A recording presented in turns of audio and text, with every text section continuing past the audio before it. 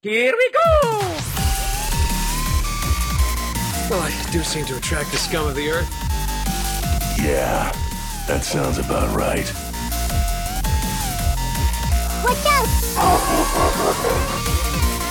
Boy, you are not ready. Pikachu! PlayStation. Do what you were born to do. You are a hero. Finishing this fight.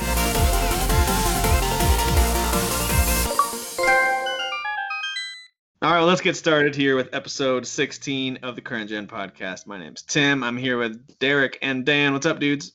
What's up? It's getting woke up in here. It super is. You know, it's been a little while since we've chatted. We did an early recording last week in order to cover all the Sony conference reaction. And the plan was to record again before The Last of Us 2 hit so we could wrap up our book club. We're actually going to wrap that up this episode just because schedules and mostly Tim made it difficult. You know, him and his family vacation and all that stuff. But how was your vacation? Vacation was amazing. We rented a cabin at a really low rate from some friends in the area who were like, listen, we'll give it to you for this much per night. We're like, are you serious? So it was a really nice 3-bedroom, 2-bathroom with this like finished basement with all these bunk beds where the kids could all sleep with hammocks and stuff down there. So all the big kids slept down there. My wife and I with the 2 littles took the upstairs rooms. It was really, really nice. Beautiful view. It's not like a water getaway. A lot of people ask, like, so where do you do the swimming? You don't. Like, you'd have to drive quite a ways to get to the nearest. I mean, you're in the middle of the country, so. Yeah. I mean, there's some public lakes you can drive to. Sure. But we didn't do that. We just did the hiking and exploring and enjoying the scenery type thing. Nice. It was really awesome. Yeah, Nice. It was really, really great. So were there any people in the hills? There were. There were?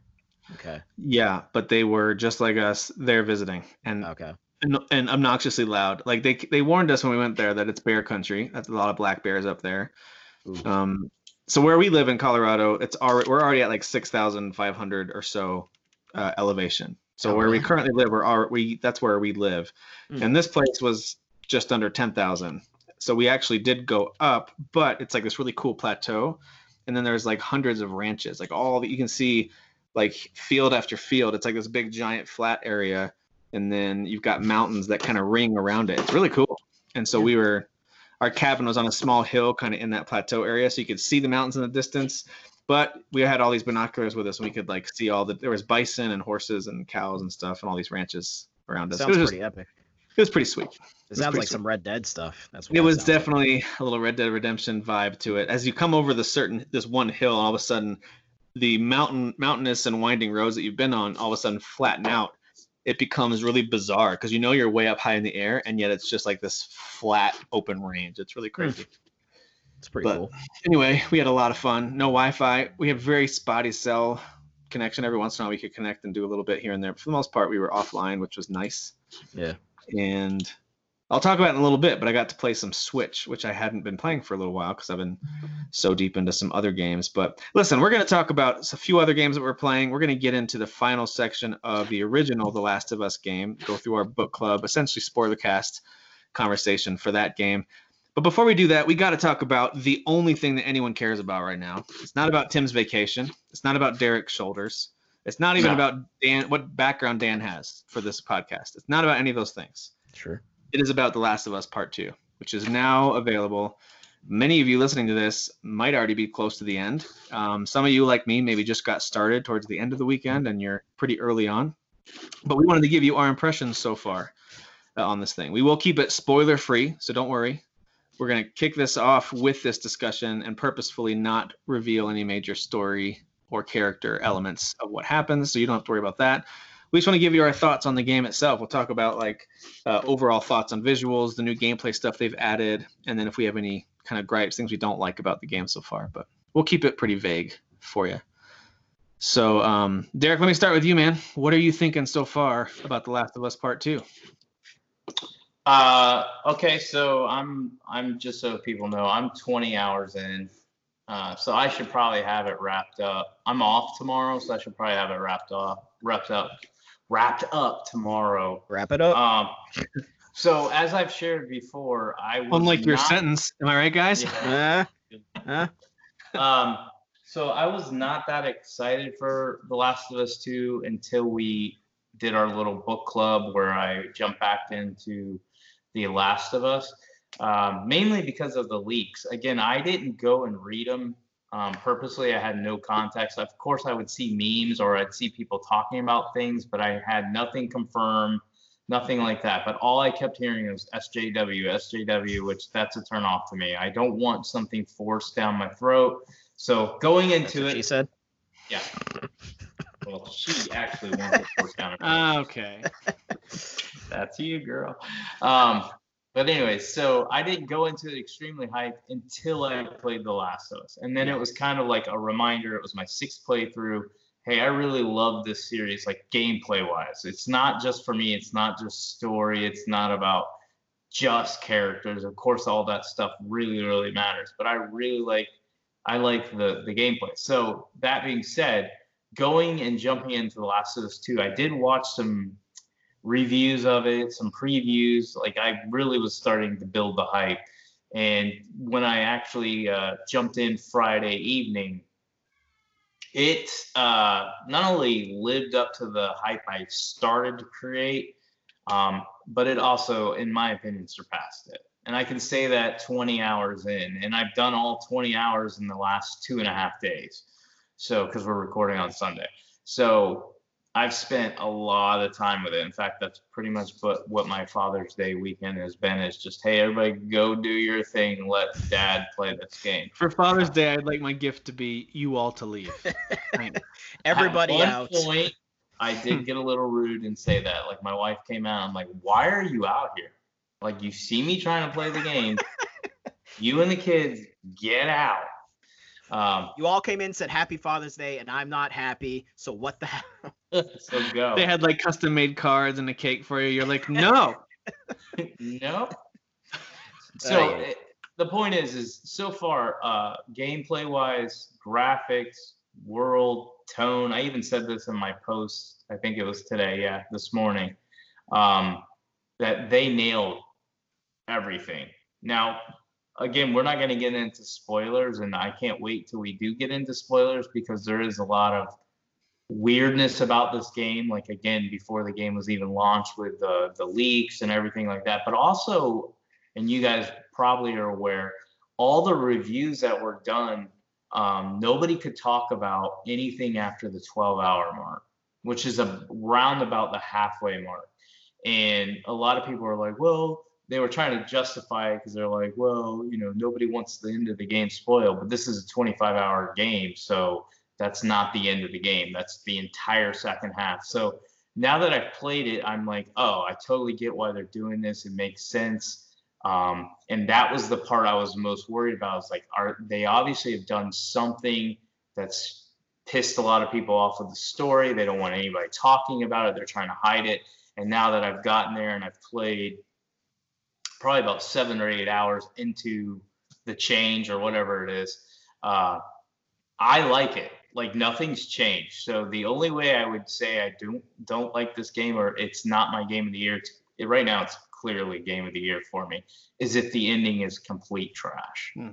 Which doesn't sound like that's the case. I feel like if you already didn't like it, you would also hate the ending. I can't elaborate without spoiling. And since I got I'm you. not the type that wants to even, because I'm the type that like I read into what you're saying. So even when you're like, I'm not spoiling it, and then you talk about something else, but you're also leaving the door open.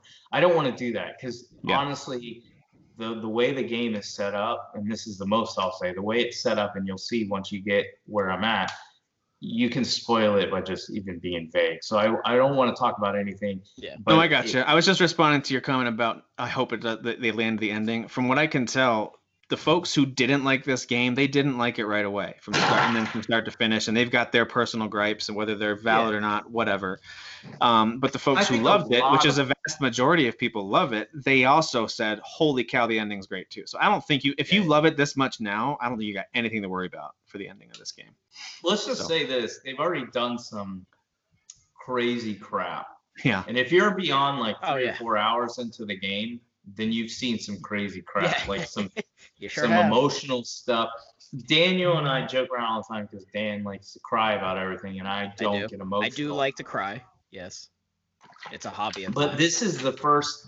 This is why I would be willing to say, if they nail this ending, this is probably going to end up being my #1 franchise, or if that's what you can call it now that it has 2 games. Because I am actually emotionally invested in a lot of these characters. Yeah. Not saying I love them. There's some of them that I'm like, you're still annoying, but I feel like I've been on this long ride with them. Oh yeah. In every game, well, I should say, these 2 games, they're extremely emotional. And I'm not talking about like, you broke my heart. I'm talking about like, they're so intense. Like, I don't know if you guys feel this. Again, I don't know how far each one of you are in. I know I asked y'all and you gave, you know, an answer about 5 or 6 hours ago. So I don't know if you played more. But the entire time I played, again, remember, I'm closing in on 21 hours. They never let up. There's no, like, there are some parts in the game where it's a little more relaxed, but for the most part, everything is intense. It is very hard to play through. It's fun. Don't get me wrong. My definition of fun is different from other people. I could totally see how people would go, this is not fun.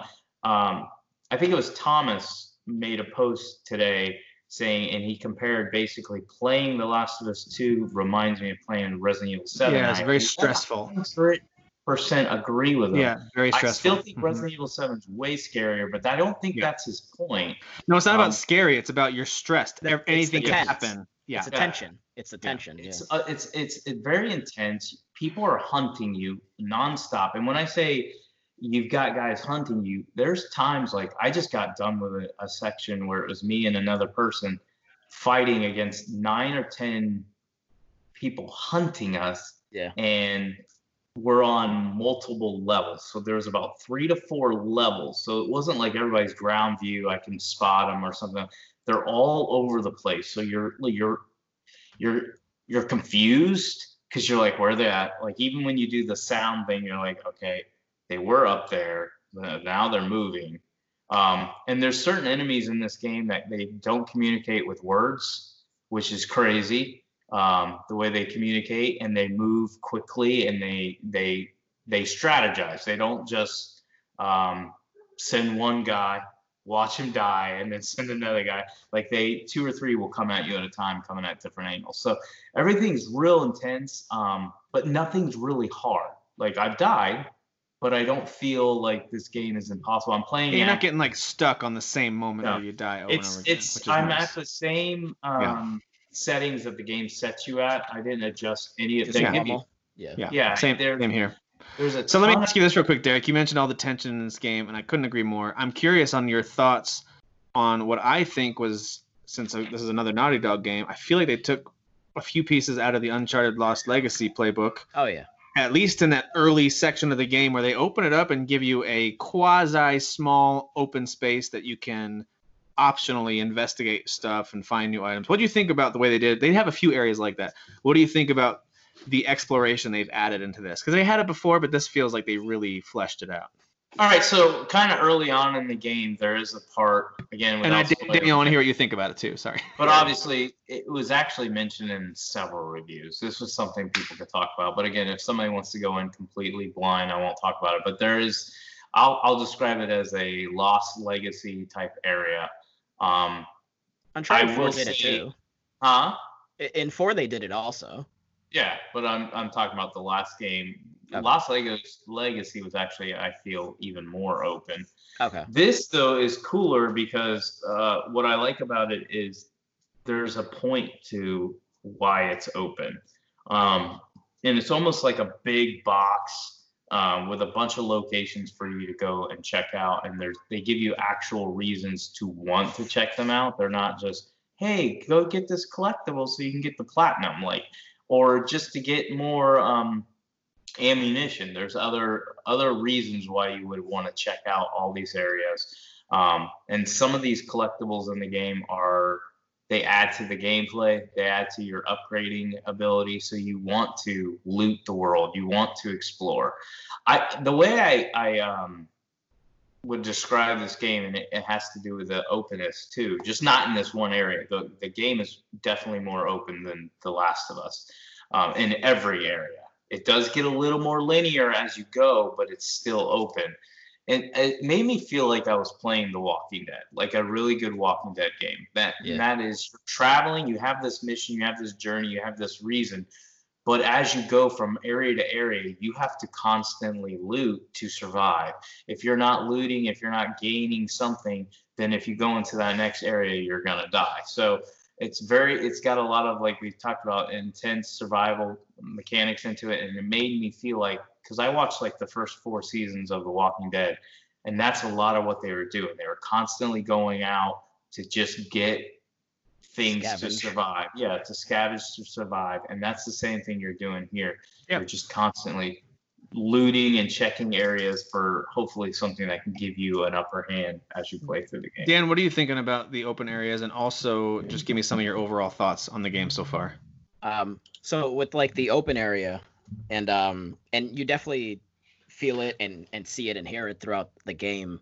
There's just so much context to a lot of like little moments. So like one of the examples I wanted to throw out. So in the open area, there's a bank, a little bank area that you go into, and there's a vault that you go inside of, and you find a new weapon, and then there's some enemies in there that you take out, and then when you leave, the person that you're with is like, oh man, that was an intense situation, huh? Or something kind of along the lines of that. And Ellie's like, yeah, but hey, at least we got something out of it. I found that weapon.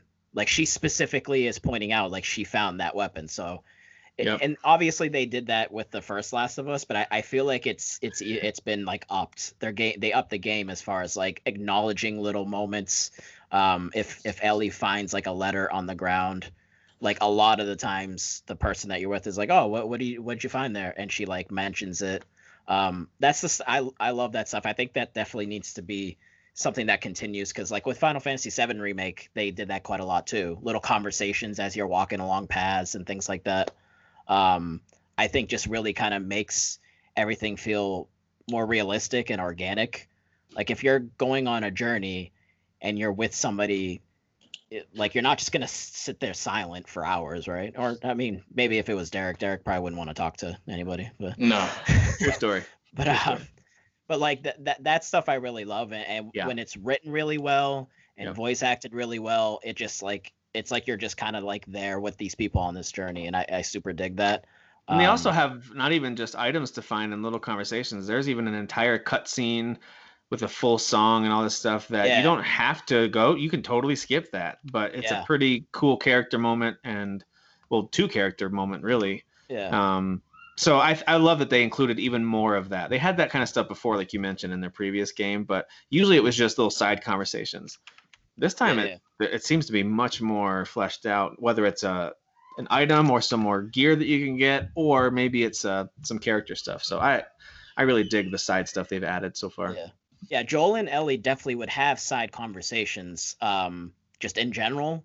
And then there was like the moments where like Ellie would say something, and you'd hit the triangle. You'd have to hit the little triangle before it goes away so you can continue the conversation. But like they definitely added way more in this game. And I mean, Derek didn't complain about that, and Derek hates talking in video games. So obviously the quality is there.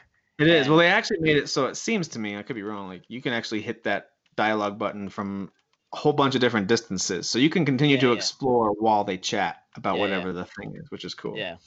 But yeah, the game is just like there's just so much detail. It's insane. I don't know if you remember, there was one episode that you guys invited me on our previous show, where I mentioned like in the future I want like Grand Theft Auto style games, like huge open world where like the AI is so advanced, like you could literally follow a dude like on his job, and then he goes home and you can like see and observe all that. It's like it's almost like it's kind of getting there. Like the attention to detail in this game is insane. Like I would say arguably like the most detail I've ever seen in a game that's not like open world. For sure.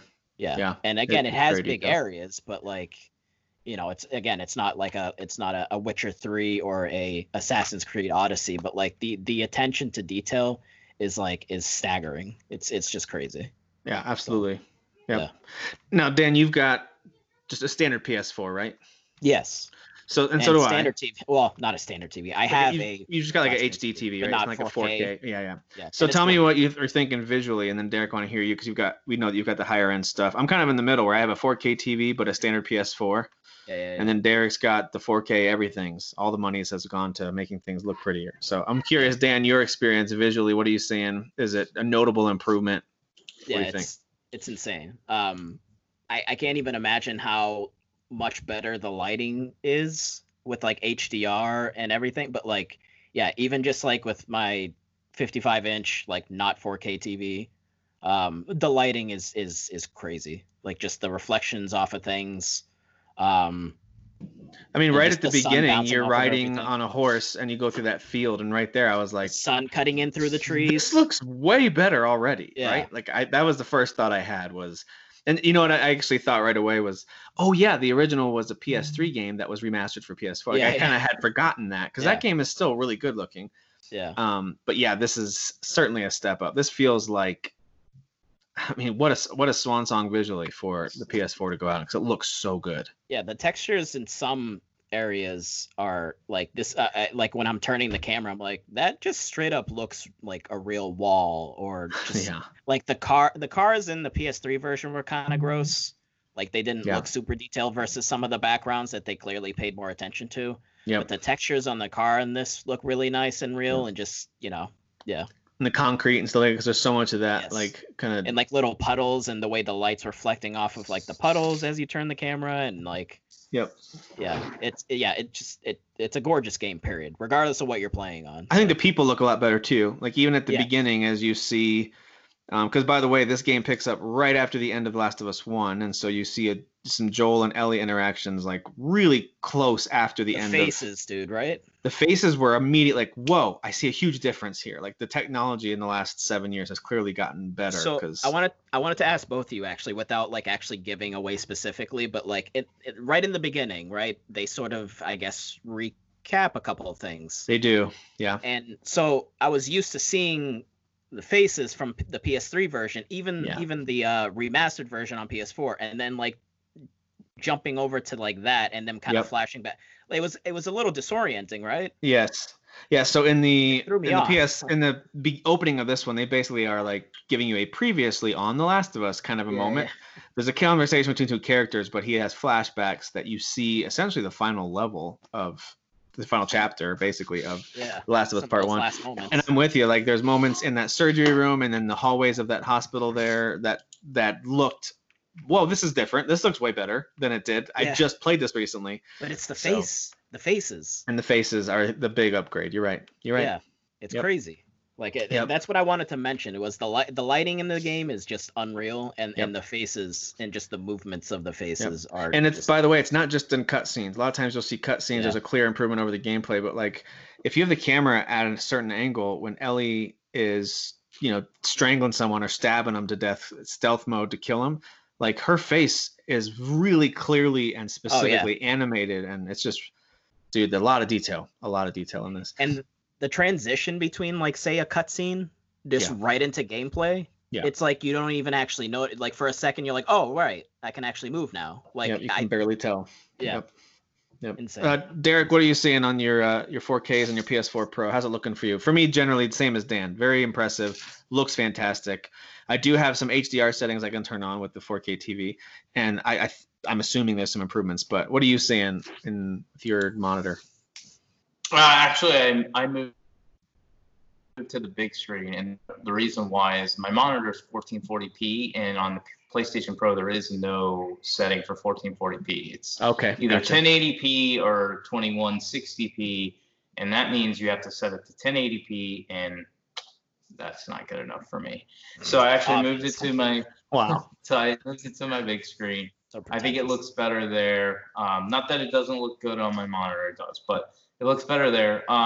But yeah, I would say the easy answer would be like, oh, this is the best game to come out this gen. I would say it's close. If it's not the best, it's up there.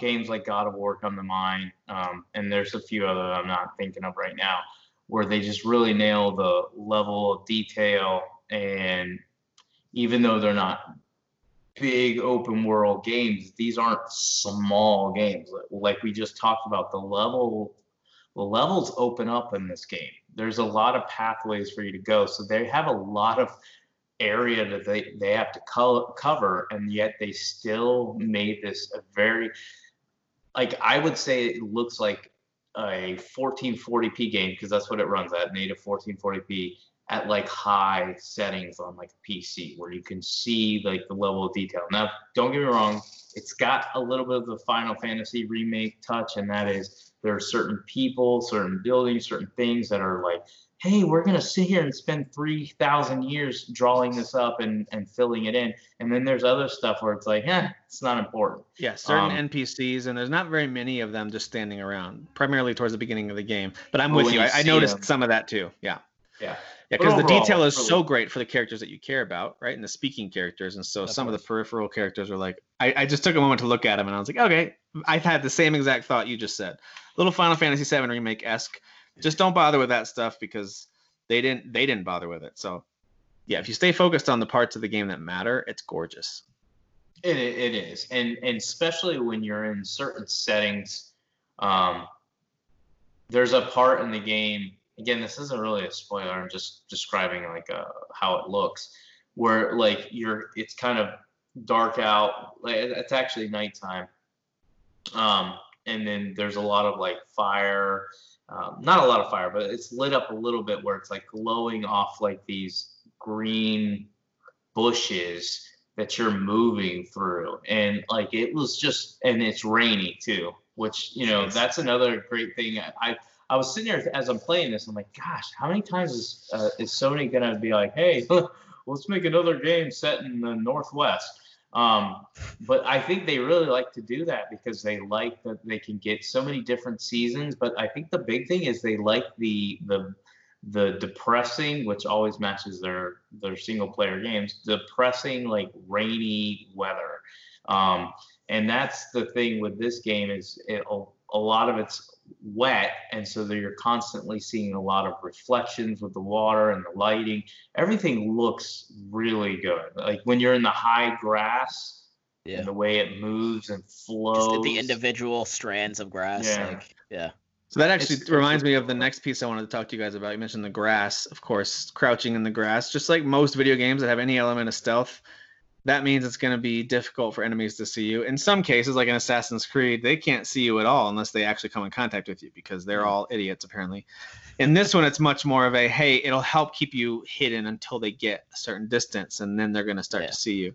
So tell me what you guys think about the stealth elements, as well as like the new prone feature, because that wasn't in the first game. And so now you can go prone and crawl around, whether it's underneath obstacles, or you can go in the really tall grass, or even there's kind of like 1 foot tall grass that you can kind of go prone and crawl through to stay hidden, at least for a little while, so they get too close. What do you guys think about those elements of the game? Are you enjoying the stealth parts, or are you not really utilizing stealth? Because I'm all in on the stealth in this one. Well, you're kind of in a way forced to play stealth. I'm not saying you have to play stealth the whole time, because there's a lot of times where, unless you're just a master stealth player, like I know Tim's more into stealth gameplay than I am, and so I naturally believe he's better at it than I am. I'm okay at these games, but I think that's why I like these games a lot. It's the same thing with Assassin's Creed. It's like you can go in, you can assess the situation. If there's like 10 guys or whatever, and you can be like, okay, I'm going to try to stealth it. You can knock out a couple, get alerted by one, and then you're like, okay, I can beat 7 or 8. And that's kind of what happens here is my goal is always to stealth. I do feel like they give you more tools. But the other thing, as you were talking, I was thinking about that I think is really great, is the speed of your character and the athletic ability. You can run and jump. You can prone. It feels like it's shifting from a knight in armor, right, who's slow but stronger, to this ninja type. It's class. like Dark Souls to Bloodborne. Yeah, it really does feel much faster. Yep. You've got Joel moved okay, but like that wasn't a game where you would like run and gun. Well, he felt stronger too. Like when you're doing melee, you feel more confident that you can do that. In this, it's more about do a quick dodge and then hit him with melee or run and hide. Like I like that. she got all these additional abilities because she can't overpower the same way Joel did. But I wonder if that's a little bit system limitation / like them improving the combat as well. You know, I do think it's an improvement. I think it's kind of a combination of all of it. Yeah. Yep. The dodge, actually kind of watching and right at the beginning they show you how to dodge and then counter punch and stuff like that. I will say this. While it works one-on-one, there's going to be, and Dan's probably ran into it.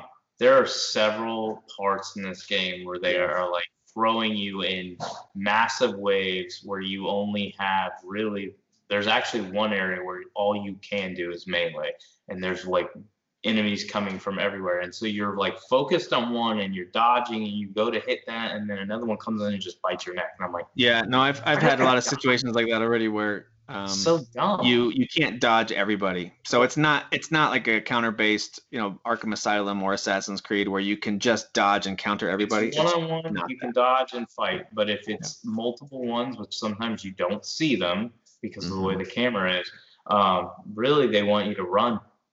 Yeah, well, what I try to do, though, depending on what the spot is and sort of the layout, is I try to run towards like where there's like essentially a wall behind me.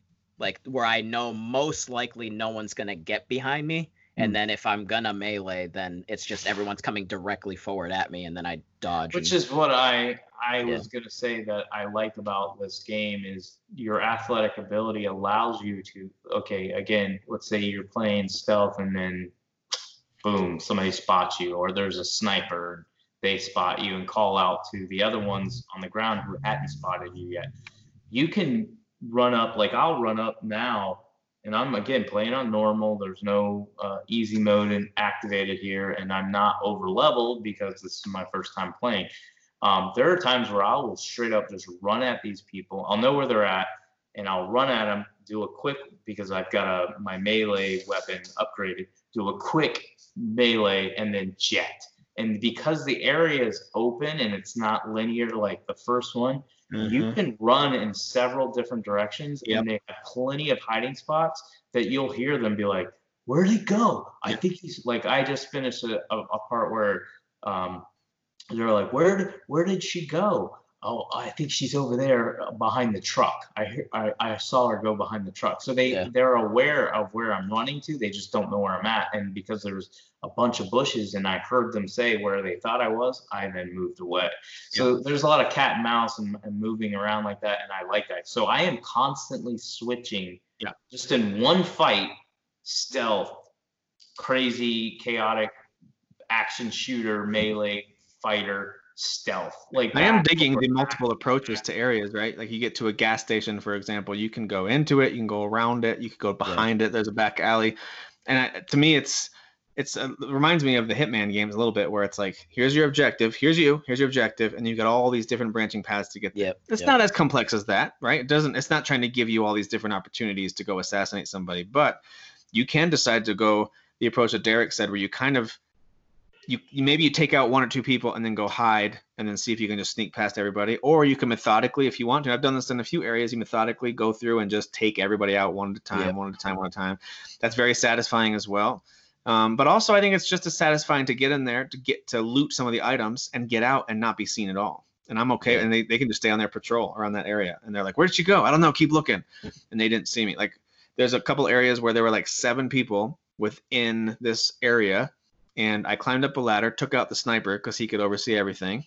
And then I looked down. There was one path I needed to get to the road to get out. I just pulled out my silenced pistol, headshot, jumped down and ran away and left the rest of them there to find the bodies. That felt really satisfying because I'm sure there's many ways to approach each of those. So that's a little bit of a new thing here too, is they truly give you multiple ways to approach each situation. You can take your time, and you could spend an hour in an area that someone else might spend 5 minutes. And I think that's pretty cool. I like that. Yeah. Kind of much like the linear paths that Derek was mentioning, which they did in the first one. But in the first one, it definitely was more narrow. Whereas in this one, like, think of like what they did on the PS3, but like multiply it times like 3 or 4, like across, like left to right. And then there's like different paths and sort of things you can climb over. Like you're getting to the same destination, but there's just different like ways to go in and out of things, weave in and out, which kind of just makes it realistic, you know? Yep, absolutely. And also what I like what they added, they had it in the first one too. So say you get into an area and you're like, you know what? I'm going to do full perfect stealth here. I'm going to stealth everyone. I'm not going to waste any ammo. I'm going to sneak up behind everybody and just slice their neck open. You're like, shoot, that guy saw me. You can just go into the options and you can restart that sequence. Yeah, they actually give you 2 options, which is cool. There's a checkpoint, and their checkpoint system is super forgiving. Like almost every enemy you kill, they give you a little checkpoint. Almost. That's not totally true, but it seems like it's almost that case. Also, you can restart the entire encounter. Let's say that you decide, you know what, I actually don't see if I can get through here without killing anybody. You can give it a shot just by restarting that whole encounter. Let's talk about the clickers real quick. Of course, the clickers are here, and I feel like they sound and look scarier than in the first game. Absolutely. So I'm playing this game with headphones on, obviously, because no one in my family approves, just me. So this game is too creepy for everybody else. Oh, absolutely. So I'm playing this game with headphones on, and dude, I don't even have fancy schmancy headphones. They're pretty standard Philips sports headphones that give me some nice surround sound, but they're not crazy. And the sound in this game, first of all, the sound quality in all of Naughty Dog's games is amazing, but this feels like they took it to the next level, because not only the ambient sounds and the dialogue and things like that, the horses running and the grass and all those sounds are amazing, but the clickers, dude, and there's some new versions of these, there's new mutations of these effers that is just awful. They're just the worst. And the sounds they make, dude, it sounds like someone took a microphone and put it right up to like an alligator's throat. Like some of the guttural noises. Oh, it's just so creepy. The clickers specifically in this one, it's way more defined than the screech that they do. And I don't know if you notice pretty quickly, they kind of do the same pattern, but they walk in different directions. So they walk for like a few seconds, they stop, they let out this like terrifying screech. It's awful. And then they start walking again in another direction. But obviously you're not gonna, like, you might be trying to sneak behind them. They could just turn right around. But yeah, that screech sound is way more defined and creepy in this one than it was in the first one. Absolutely. Yeah. I'm really digging what they did with the sound on this one. But what do you guys think of the experience with you got the runners, the clickers, and a few others who I won't mention because they're relatively new. You guys like what they've done with the infected? Is there more than one new one, or? There's at least one new one. I thought you guys were farther, so you don't have to say if there's more than one new one. Sure. Okay. What do you guys think about what they've done with the infected this time around? Do you feel that same sense of dread, or is it more? What are you thinking about the infected this time around? I actually find the tickers to be more annoying because I don't have shivs. Like in the first one, you just create shivs and then you can just sneak up on them and shiv them. You have a knife this time. What's that? You have a knife. Yeah, you have a never-ending shiv. Yeah, but every time I try to melee them, if you don't sneak up on them and they hear you, you're dead. I don't like that. You have to dodge or you have to hit them with a throwable object. Yeah. And I learned that the hard way after a few bites. So are you having trouble sneaking up behind them? Yeah. Okay. Yeah, because in fact, there was one part early on, it's optional. You don't actually have to go here. And you see one of them making their cool little noise. And so the first time I did it, because this is the very first time I've gone in, and I stealthed that one. Well, while I'm stealthing that one, the other one spotted me, and then another 2 runners spotted me. Sure. And I was done. And I freaking went in 5 times that same area. Was not able to stealth that first one. Wasn't able to beat them at all, just shooting and trying to hide because the actual space that you're in is very small. So they'll track you down. So the only way I could win it is I think I used like 2 Molotovs, and one of the shots was perfect because I threw a brick. The 3 that I hadn't already killed that were there, all grouped up, and then I just threw a Molotov on. The old corral trick. The old corral trick. That one still works, and it's very satisfying because the way they created these creatures, that actually is a pretty legit strategy. When there's the first encounter with the new monsters, I think they call them shamblers. So the first encounter I had with them, which again, their audio is crazy that they've included for these guys. Yeah. But there's 2 of them in this kind of basement-y area, and there's a couple of runners. So you have to be careful where you go because the runners will spot you and freak everybody out.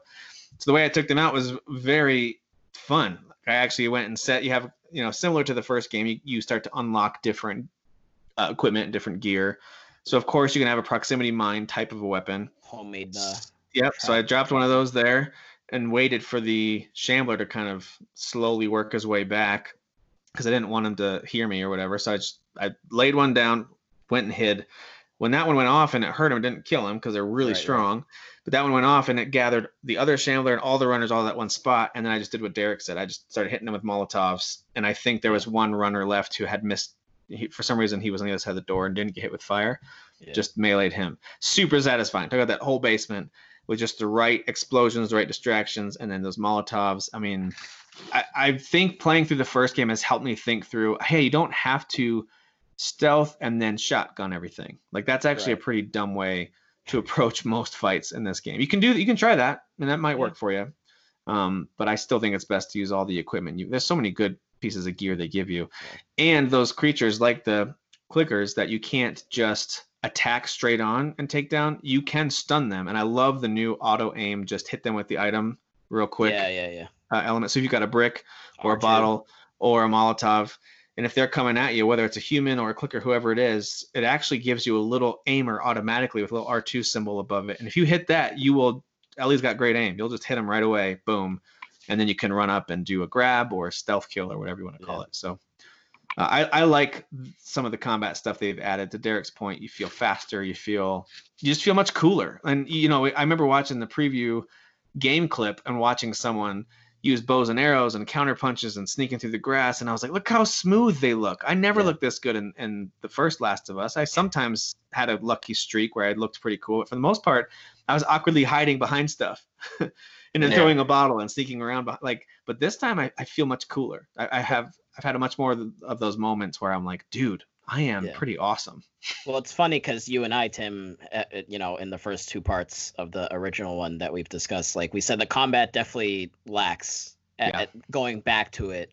Yeah. Not like it's not unbelievably terrible, but it definitely lacks something. But this one, they've definitely improved. For sure. So, for sure. This is the best, I think, version of melee combat that Naughty Dog has put together. They've had some pretty good range stuff they've put together, and I like what they've done here. With the ranged as well, but dude, the melee stuff is the best that they've put together, at least. They have a few new mechanics as well for environmental puzzle solvings. For instance, like grabbing a rope or a cord or something and throwing it over a pipe or over a wall. Dude, that's come in pretty handy a few times. So there's this one section that I like. I just had a dumb moment. I was like, what? How the hell am I supposed to get this over here? So there's like a generator that. Was it the plug? It took me forever. Yeah.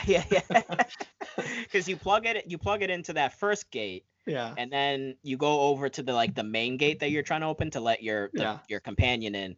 And you're like, all right, I gotta figure out how to turn this on. So I went into the little station where I had the button. It's like, oh, okay, so I need to power this on too. And I was just looking around for like 5 How many minutes, times did you grab that cord and like it stops you short and you can't? Yeah, because I went around the fence and I was like, all right, well that's not. And they had just taught you the lasso thing. I just did. Yeah, but it was that one moment, and you're just like not. I just didn't. Yeah, so exactly. So you basically threw it over the fence. I was like, oh, that's super cool. Yeah, it comes in handy a few other times, and it's usually pretty obvious. That one was a little trickier, and it was a good feeling when I figured it out. But there's a few others that are more obvious. There's like, hey, how do we get across here? Oh, there's a coil of rope with a triangle over it that I guess I must need to gather this and throw it. So they don't make it. These games are not meant to be real head-scratching puzzles. They're not meant to have those kinds of things. But I do like some of the stuff they've put in there. But it feels to me in this one more real life than the other one where it was like, hey, I can't swim. Oh, look over there. There's this thing. I think the word I would use is manufactured. That was a lot of manufactured environmental puzzles. Pallets just felt manufactured. Okay, yeah. And in this case, you're right. It feels much more organic. So. Like, this feels like you got to solve it, and I love that. Yeah, I think that's awesome. The her not swimming was fine, but you're saying because like it was like, oh, there just happens to be a pallet down here in this abandoned freaking train, underground train line. Well, I think to Derek's point there, I totally agree. There were sections that I'm like, they didn't have to have water here, but I feel like they wanted to give you an environmental puzzle to solve. So here's some water, and Ellie can't swim. Good luck. One where you're doing a puzzle in The Last of Us with the two guys. Yes. The black guys. I'm sorry if that's offensive. And it was like Henry stupid. and Sam. After I did it, I was like, why did we do this? Yeah, that whole section was really annoying. Yeah. We could have just gotten, we could have all just could have passed over this way, or it was something real easy. And I was like, well, you had to swim under that gate to power on that platform that was. But we didn't really need the platform. It was really dumb. Yeah, it was pretty bad. It was pretty bad. It wasn't nothing's quite as bad as back on the that game A Way Out, when you're going through the forest and you can literally walk any direction you want, but you're on a path. So the two of you have to lift this log together to go through. It's like, what are you doing? Walk around it. You're in the forest. You're in the forest. Anyway, so overall, I think it's pretty clear the three of us are loving this game, and we're going to do a full-on spoiler cast probably next week, maybe the week after that. We'll see how things go, and also how long it takes each of us to finish this thing. Yeah. I'm still playing catch up after being out of town a bit, but just real quick before we move on, any gripes that you guys have, anything that you aren't loving, if you can keep it spoiler free, while you think about that. The only one that I have really is, it was just at the beginning and I kind of rolled my eyes and I hadn't kept track of all the different things that people did. Oh, it's SJW Last of Us or whatever. Like, I didn't keep track of really any of that. I purposefully stayed away from all the conversation around this thing. But I did feel at the beginning when she said probably 3 different times, I'm not going to eat that bigot sandwich. Like, I was like, why would she know the word bigot and be this adamant about it? Like, this doesn't feel like real for their environment. It felt real for the Twitter environment now, for her to be like, I'm not going to eat that bigot sandwich. Like, well, I think that doesn't feel real then. So that part really bothered me, because I felt like that was a shoehorned in way to kind of wink at how woke they are. So that part bothered me. But I have not picked up on much of that since then. Since then, I feel like it's been real, organic, human interaction. Who cares about whether it's politically correct or not, or somewhere in between? And I love that. They're just telling a story. But the beginning, I did pick up a little bit of, oh boy. I think that sort of works enough, because in the sense that, so this is like, they've been building this town, right? They've been like getting more people coming in. They have like a school. Yeah. And they're educating these kids. They're actually getting an education. There's a school in the town. They're teaching them. So, because then later on, there's like a conversation where, they kind of mention something about learning about dinosaurs. But yeah, so I mean, the amount of times that she maybe said it, it's like, okay, you said bigot. But not only that, I don't think that she would speak like a Twitter warrior would. That sounded like a Twitter warrior. Like, if they would have changed that dialogue, that was one piece of dialogue that took me out of the immersion. Because I feel like in that moment, because remember, she was born and raised in this world. She was never part of social media or any of that stuff. So for her to have that instant, I'm so offended, like, she's got thicker skin than that. So that part just didn't seem to be in character. It felt more like Naughty Dog trying to communicate a message. But yeah, the whole thing was kind of pointless. It didn't bother me. I'm not saying it bothered you, but like I didn't. It was annoying, but I moved past it. Yeah, it's not something I would bring up. I actually have 2 gripes. Okay. One I talked about in my post, and the other one would be melee combat. I still find melee combat, while improved, but not still broken with multiple enemies. Again, I don't have a problem with like, hey, if there's multiple guys there, you shouldn't be meleeing because you should be dead. I got that. But when you're in a melee combat battle and the screen zooms in, I can't see everybody around me. So if they just appear and decide to bite my neck, that's really annoying. It'd be cool if they had some sort of a move where she could just escape, right? Where she's about to get overwhelmed, and maybe she can do like a duck and roll or something. Something where she can kind of get out of that situation, and it wouldn't be like some spin attack where she kills everyone. Less animation, like they make it too animated to make it look cool. But if it was just quicker, like in real life, are you gonna really go full on? Like if you're aware, we all as humans have awareness, right? You can't have that in a video game unless they pull the camera back and go, here, Derek, you can see everybody. Yeah. But as I'm controlling a video game character and it's closed in, there is no awareness unless they give you like, what was it? Not Heavenly Sword. What's the other dumb game? By the same creators. Oh, Senua's Sacrifice? Yeah, trash game. But they give you awareness cues. They give you awareness cues because they're very zoomed in on you, but they're like, hey, they're coming from over here. Yeah. Unless they did something like that, like, hey, you're engaged with this guy, but there's somebody coming to your left. You can escape by hitting dodge, and you can break out of the animation. The problem is You can't break out of these animations. So it's a minor gripe, but it exists. I'm not going to sit here and pretend like it doesn't exist. Well, it's even early in the game, and I'm sure later it gets worse, but you're right. There was a moment where I've got multiple of the runners coming at me, and I dodged one of them, and I knew the other one was right there too. So I wanted to get just 1 or 2 punches in, but in that, like you're talking about, that full animation for the first punch that I had triggered, I couldn't stop or dodge again. It was too late, and the other one started hitting me. So I'm with you. Some improvement to be had there. I don't know if there's like a small window though, or if I've just been lucky, but like when I get one of the enemies with like a axe or something, and they do that kind of like death animation, there is like a 1 second window where you can dodge, because I have dodged a couple times like immediately, but like I had to like be aware. Yeah. But not if you're just fist fighting, and you're still locked on them, and then somebody else comes in and takes you out. Yeah. The other thing would be, and again, this is just preference. This is nothing Naughty Dog, in my opinion, did wrong. You're creating this is really a story-driven game. It's more about story than it is gameplay, but obviously their goal is to match it.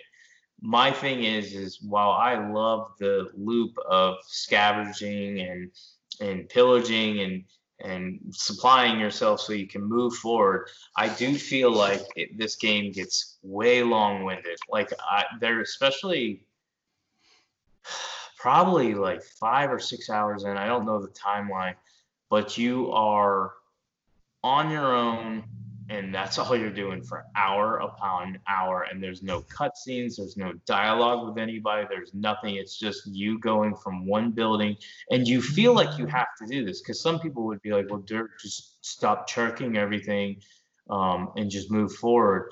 But if you're low on stuff, or you're afraid of the next battle with maybe 6 or 7, because there are times where I've had battles where I'm like, I'm all out of ammo. All I have is a brick, or all I have is a brick and a Molotov. And so I have to figure out. So I play it safe. I always make sure I'm scavenging everything. Right. So and you've got everything crafted and all that stuff. So again, it's fun. I like it. In fact, one of the things I'm doing as I'm playing the game, I'm paying attention to everything and going, is this something that I would want to replay? And what I mean by that is if it's too story heavy and you're forced to watch these cutscenes and stuff like that, those games to me are not that fun to play. But if it has a lot of great fun gameplay elements and just a good experience, and you can skip cutscenes and stuff like that, then I love doing New Game Plus, hence me playing the first one 6 times. I think as I play through this, I'm going to end up liking all the looting, all that stuff even more when my characters got a ton of stuff, because I'm going to be able to OP everybody. And just let me ask you this real quick. Is there a way, because I know in the first one there wasn't, is there a way to increase your inventory of the materials you can carry? Because that part's still frustrating to me. And I get the realism of it, but it's just starting to frustrate me that I can only hold a certain number of rags. I can understand like not being able to carry like a bunch of cloth or whatever, but you want to know what irritates me. And again, it's kind of hard to find the balance, because you're trying to create a survival game, right? So you don't want anybody to be OP, especially the first time I play it. But my issue is you kill 10 people and you get 3 ammo. You're telling me 10 people have 3 shots?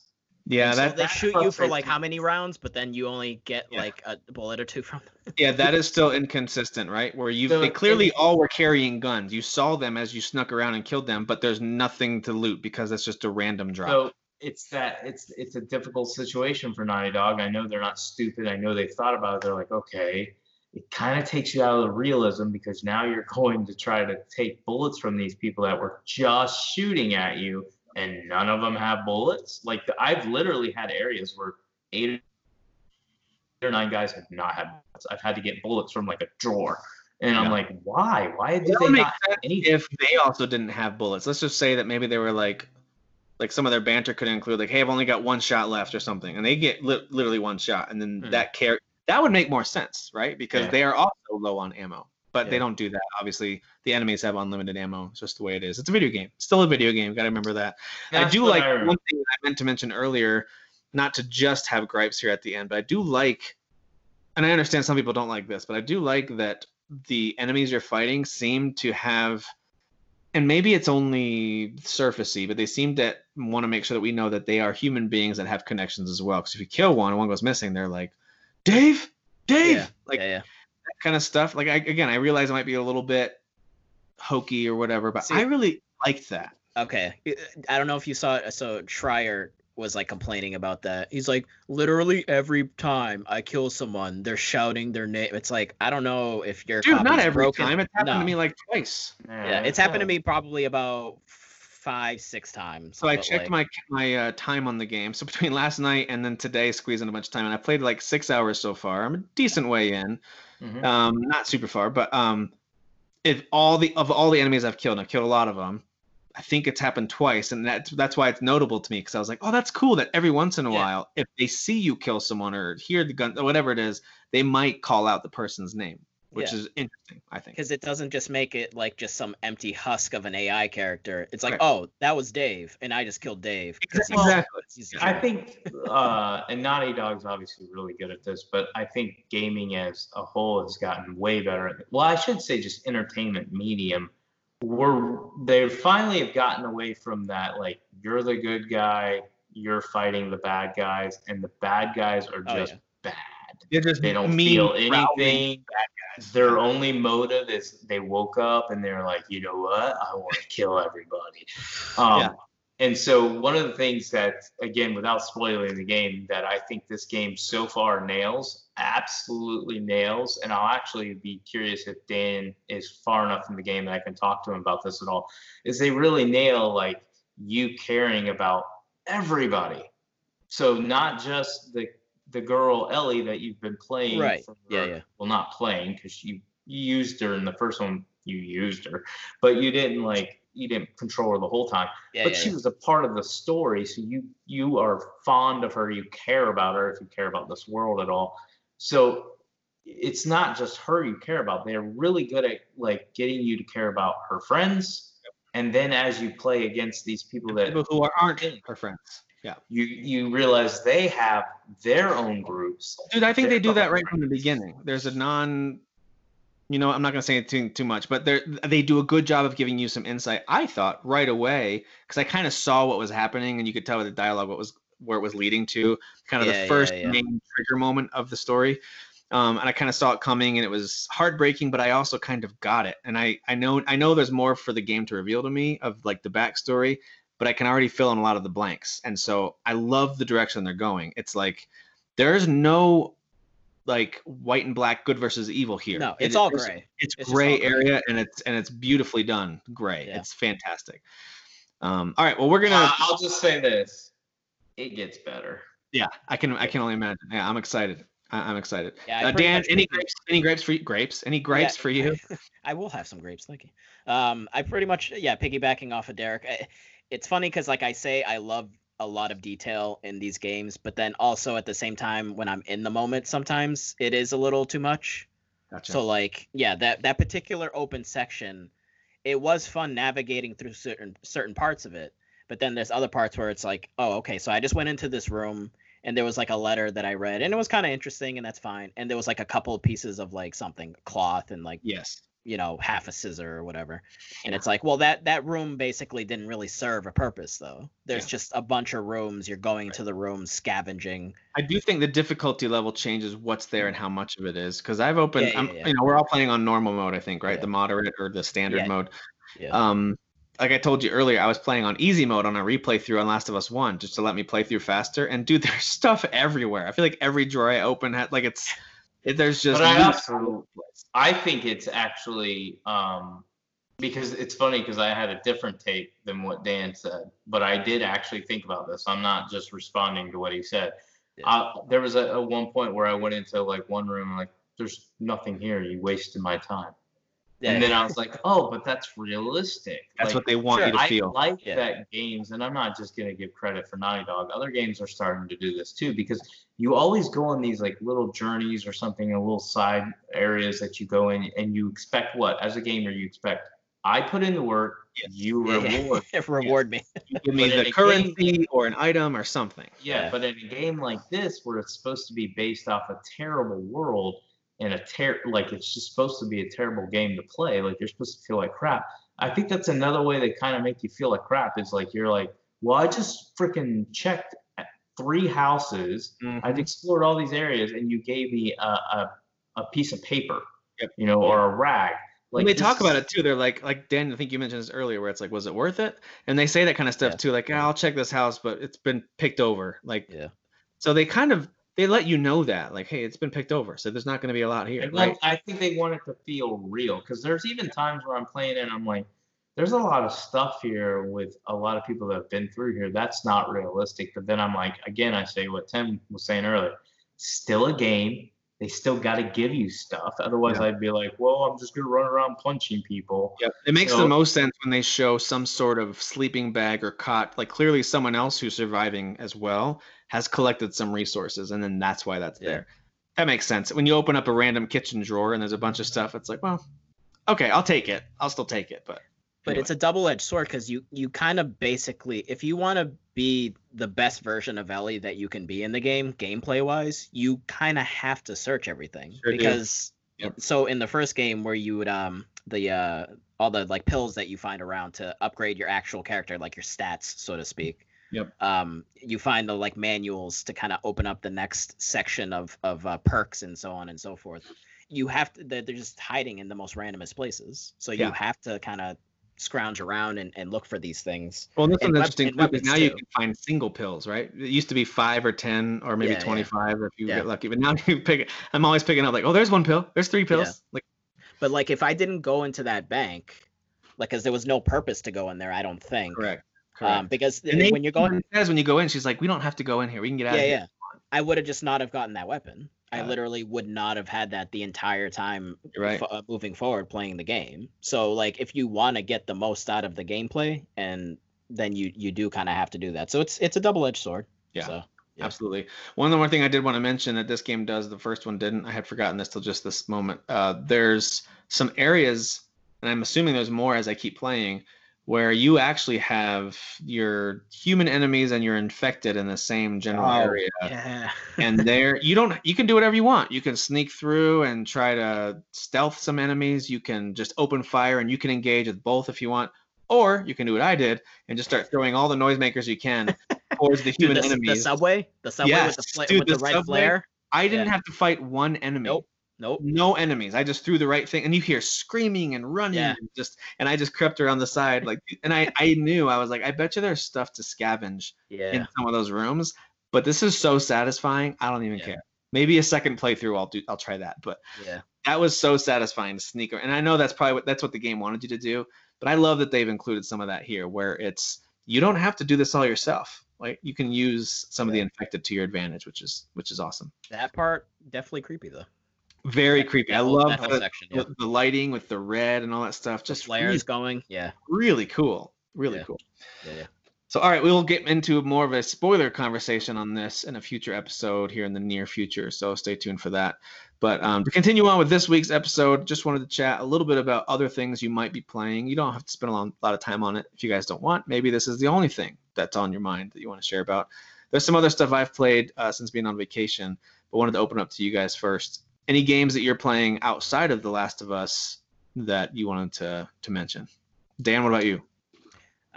No, I was in that funk waiting for basically The Last of Us 2. Last time I mentioned I caught up on some anime.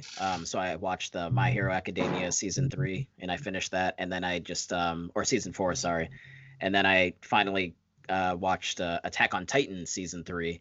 Oh, okay. Attack on Titan is good again. Because I don't know, for anybody that has watched the first 2 seasons, they definitely get sort of long in the tooth as each of those 2 seasons go on. And it kind of felt like they weren't really progressing with the story as far as like the surprises and the mysteries, because that's the intrigue. And that's what's interesting about Attack on Titan, because in the first few episodes, there's a lot of stuff where they're kind of like laying the groundwork of like, oh, what's the deal with that basement? And why can this character turn into this? And they don't explain any of that for the first 2 seasons, really. And then in this season, just like they just get into a lot of those mysteries. And I'm super into that when they finally, the payoffs kind of kick in. So I watched season 1 and enjoyed it, and then I didn't Okay. watch season 2 because I heard a lot of people say it's mediocre. But maybe Yeah. I mean, maybe you it's have worth to, it now with 3. if you're gonna finish, so season 4 is coming out, I think this year, and it's gonna be the last season. Okay. So yeah, only 4 seasons, not too bad, not really. That's a good length for a show, I Yeah. think. Yeah. So That's what if- Lost should have been. Lost should have ended after Yeah. 4 seasons. Would have been amazing. Yeah. We got a little lost there. Mm. But yeah, no, if you liked the first season, I mean, definitely watch the second season, because there is stuff that they sort of share in that season that's important too. But again, there's more questions added on. But then season 3, like 90% of that is like the payoffs are great. So Gotcha. yeah, Nice. yeah, excellent series for sure so far. Nice. Yeah. Derek, any games you're playing outside of Last of Us that are you wanted to talk about? I mean, I'll make it real quick, but like I was continuing Days Gone until Friday came out. In fact, I was actually playing Days Gone. Well, no, I was playing it Thursday. Was the last time I played it. I'm probably about 7 hours away, if I'm remembering correctly, from beating Days Gone again. So I do want to still beat that. So I guess my plan is to finish The Last of Us 2, probably start a New Game Plus, but then also keep playing Days Gone, even though they're really similar. Days Gone is a real poor man's version of The Last of Us, Sure is.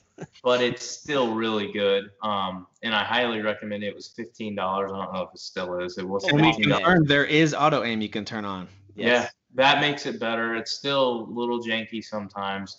But again, I experienced that with The Last of Us 2 as well. But I will say that with the shooting in The Last of Us games, a lot of it is dependent on the upgrading of your character, because there's an upgrade where I think it 100% improves your aiming stability as a character, and then you can also improve your aiming stability on the gun.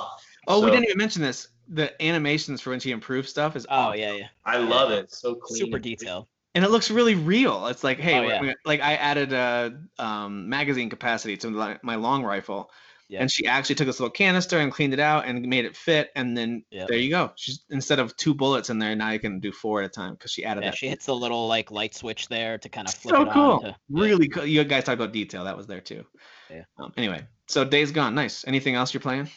That's it. I mean, I wanted to keep playing Xenoblades, but I haven't been on my Switch, and I've been mainly just been playing on PS4. I didn't even get to play that game that launched on Xbox Game Pass that I wanted to play. The West West of one? Dead. Yeah, I want to try that one out. I do want to try that one out, so maybe once I'm done with Last of Us 2, but that's definitely the focus. And like I said, I'm pretty sure I'm going to jump into New Game Plus. That's how fun this game is. So Yeah, the obviously, game's I amazing. highly recommend.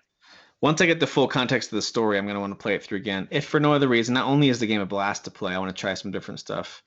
But also, I think I want to try it from the beginning, seeing the story with the full context. And like knowing what's going to happen can be enjoyable as well. On the Yes, second because time. you'll understand the context of the conversations that they're having that you didn't before. That's why I like to replay games too. Like not only just to upgrade characters and stuff, but I like to, if I like the story, You get the full picture. I get more insight into the story. Totally. All right. Well, I did have some Switch time over my vacation, which has been really fun. I started and finished this short little game called Far Lone Sails. If you ever played stuff like FTL, where you're basically keeping a spaceship going, which is more of a roguelite approach, right? Where Mhm. if you die, then you kind of restart with a few things maybe staying in place, but for the most part, you start over. This is not a roguelite like that, but it is similar in that you've got a land ship that you've got to keep maintained and keep running. You've got to find fuel. You got to throw the fuel in there. You got to hit all these right buttons. It's kind of adorable and interesting, and also very bleak. It's some kind of apocalyptic world where everything around you is dead and gone, and all the mechanical stuff you run into has clearly not been used for a long time. So there's no words in it. It's one of those games that it doesn't give you any context. You just start moving. At the beginning, there's no dialogue at all. There's no spoken word. There's no written word really. At the beginning, you're just standing under a tree looking at the picture of someone. Looks like maybe a loved one who died. Hard to say. And you just start walking. Then you discover this big old kind of tank-looking vehicle.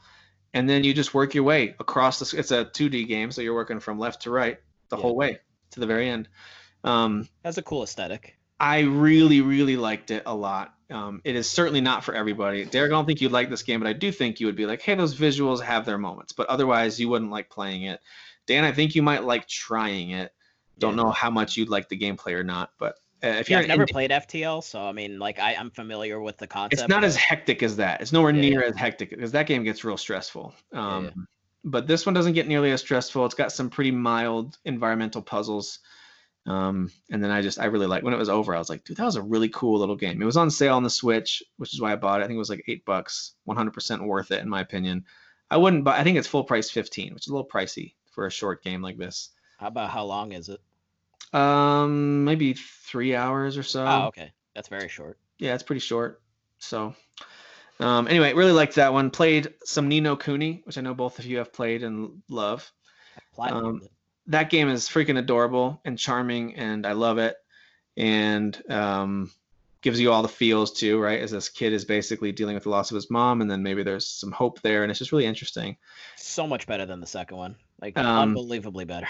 Yeah, that's what I've heard. But the combat's pretty fun. You know, I've got a couple familiars now, and so it's got a little bit of that monsters fighting for you. Not quite Pokemon, but people compare it to that, although I think it's quite different. It's really just, if you think of it, instead of like pulling in familiars, you're basically kind of, it's like any other game where your character gets to now take on a new, like you can switch to a new set of moves because it's still your shared HP and MP. But anyway, really fun game. There's some pretty awkward little moments. Like I talked to this one girl at the front of town and I don't know what she's talking about. She keeps saying it. It's the only dialogue this little NPC has. And she goes, yay, it's pee time. And I don't know. It's so inappropriate. Maybe it's an English thing. Like maybe... I don't know, man. I don't know because she's so excited and she's standing in the corner and there's another NPC looks like maybe her mom nearby, kind of keeping an eye on her, like, oh, that pee time. Like, what does that mean? Anyway, she's being potty trained. I guess. Go pee. Ni no Kuni is a blast. That was a fun one to play on vacation where I could just, since again not connected to Wi-Fi or anything, just kind of relax and play that when it was quiet. It was cool. And then also jumped back into Xenoblade Chronicles, the definitive edition or whatever they're calling it, for Switch. I'm up to level 16 now. Moved past a couple of major story moments. If you haven't played it before, I won't say what those are, but there's some pretty big story moments and you start to really get powered up and start to figure out how your characters battle together.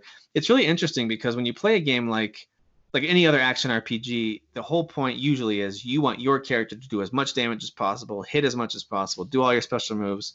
But this one's much more about chaining things together. That's what Xenoblade 2 is about too.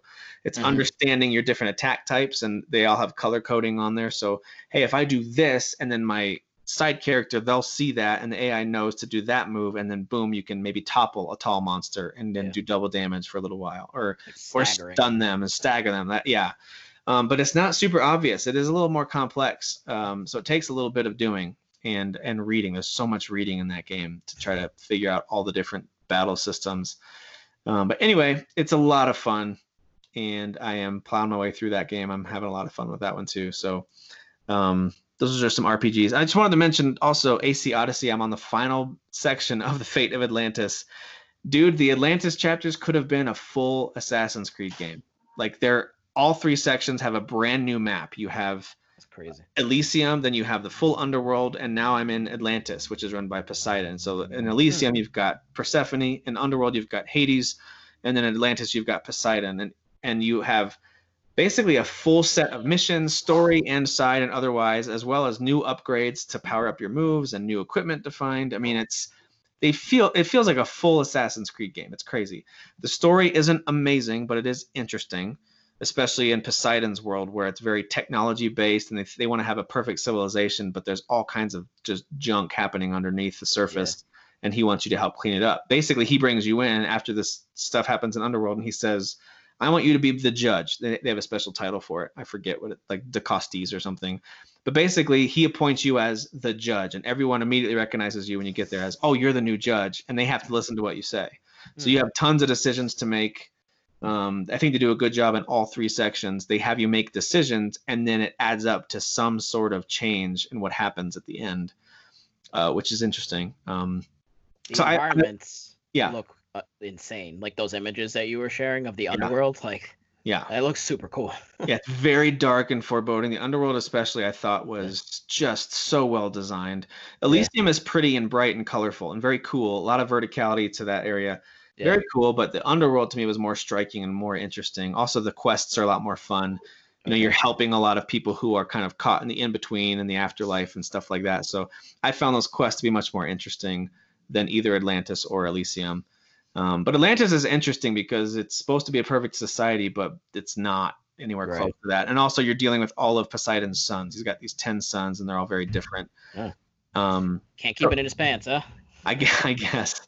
But it's a lot of like gods versus human type interaction that you're trying to figure out. They do include a lot more modern day stuff than I'd like. I'm actually kind of annoyed with the modern day stuff now. I don't really care about her and what she's trying to do. Sure. Even though it is an important part of the story, I guess. I don't care. So I don't really like what they're doing there. Her character is kind of annoying to me, but whatever. It's a bummer. I like it. I will finish it because I think it's a lot of fun. They've created essentially, with the Legacy of the First Blade and the Fate of Atlantis, they essentially created almost full-fledged Assassin's Creed games that just live and breathe inside the Odyssey world. It's just so cool.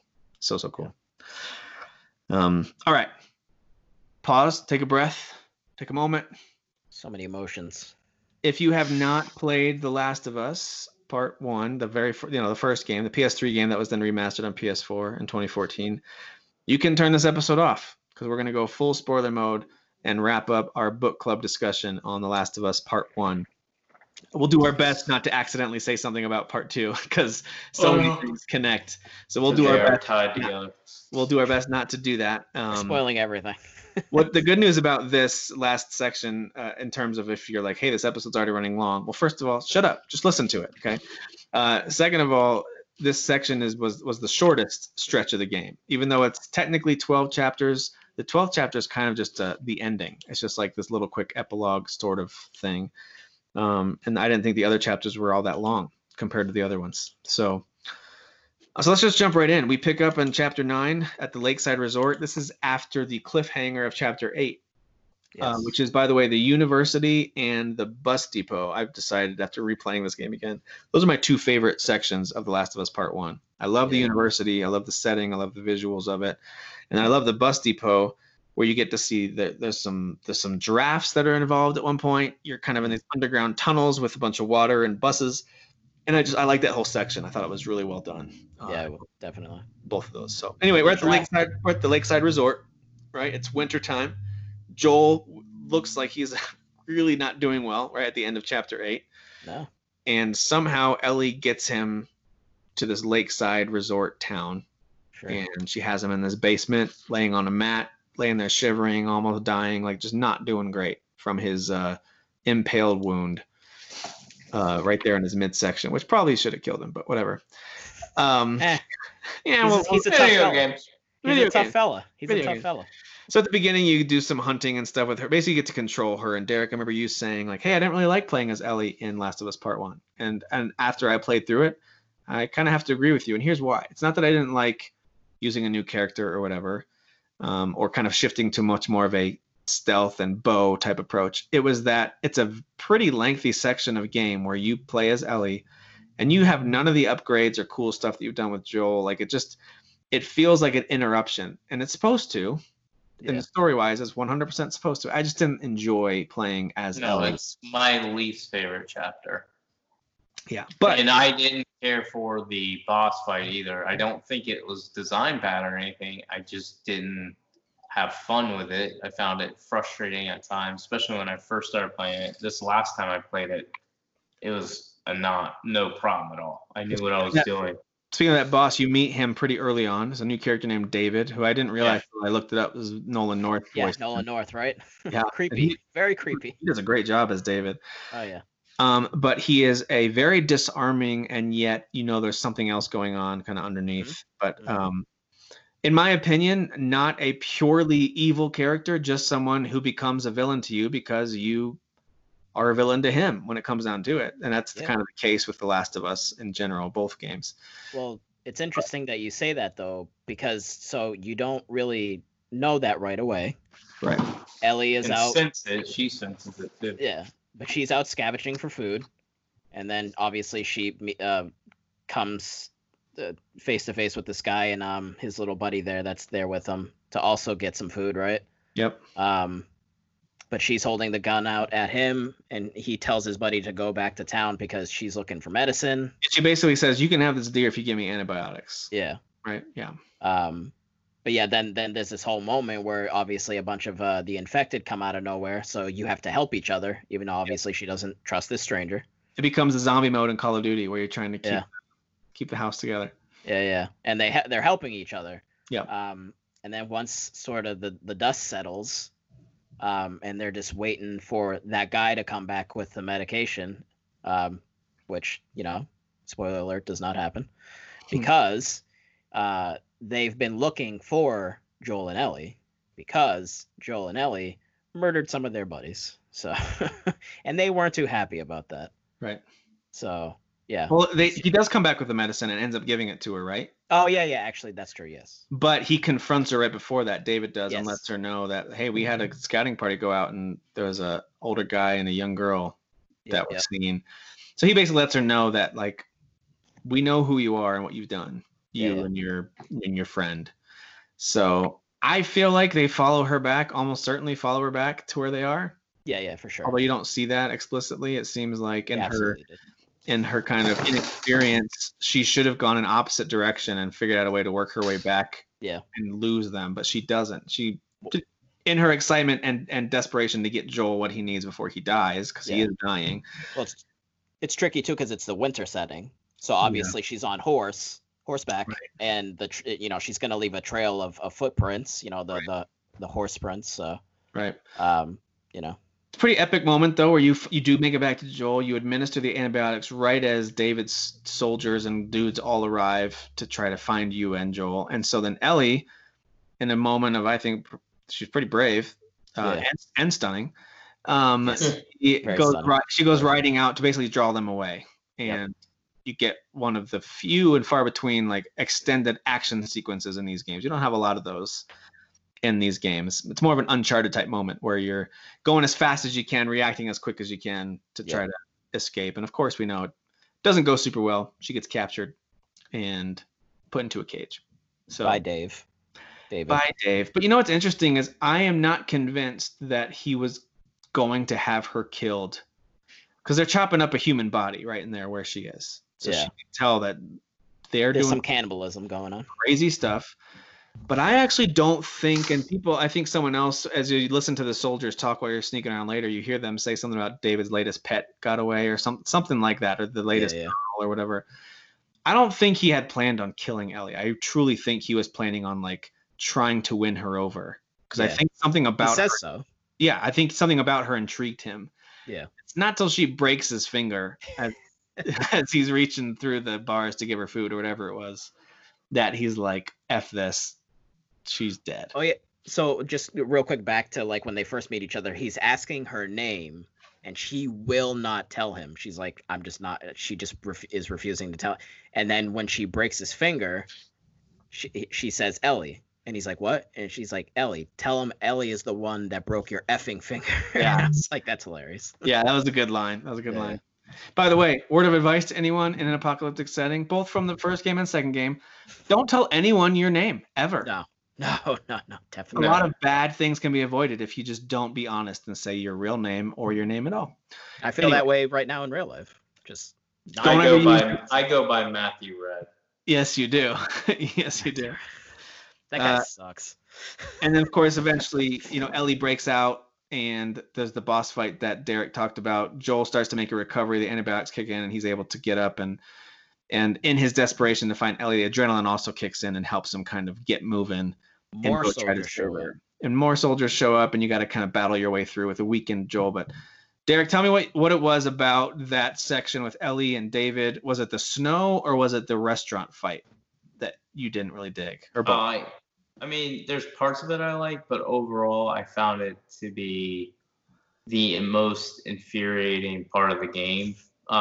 Just from gameplay standpoint, it goes back to what you were saying, how they basically reboot you because you're like, you've built up Joel. Again, it's not a full-on RPG, but you still make him more powerful than how you started out with. You have more options as far as how you can kill enemies.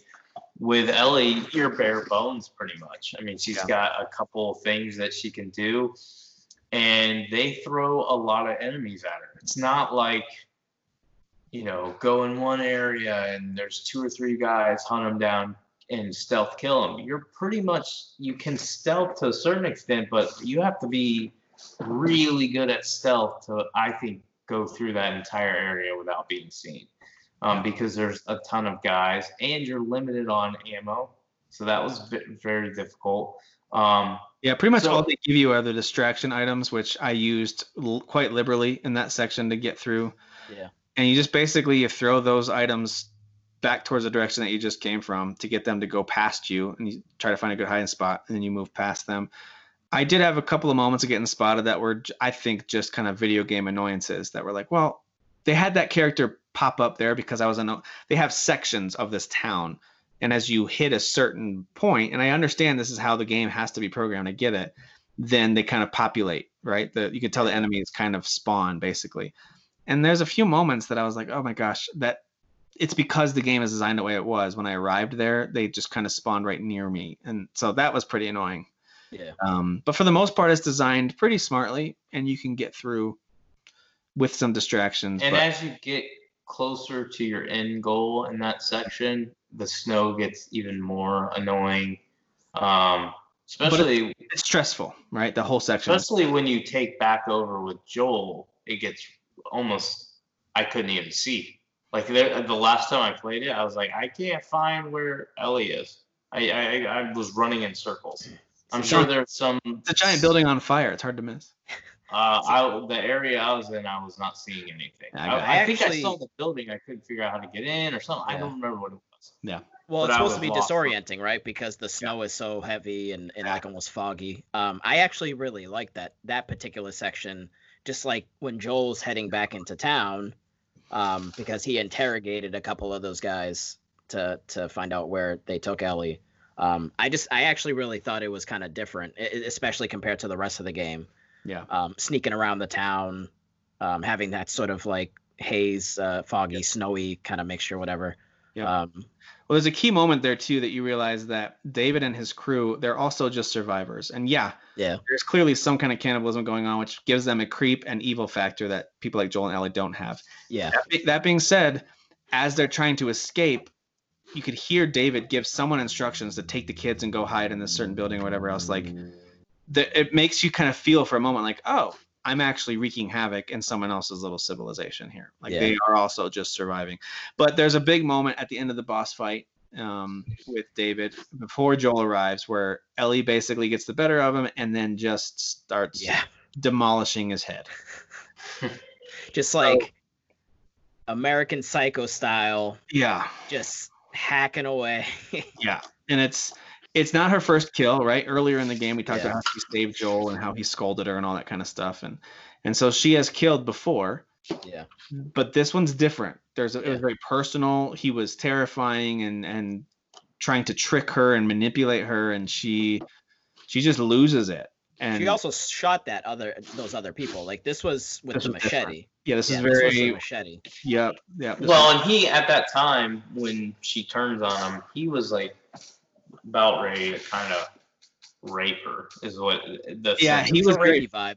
Yeah, it was very predatory, that final fight as he's trying to find her. It was very he makes a weird turn from like kind of more gentle, maybe a weirdly kind of similar to Joel in some ways, but no, it turns out he's not at all.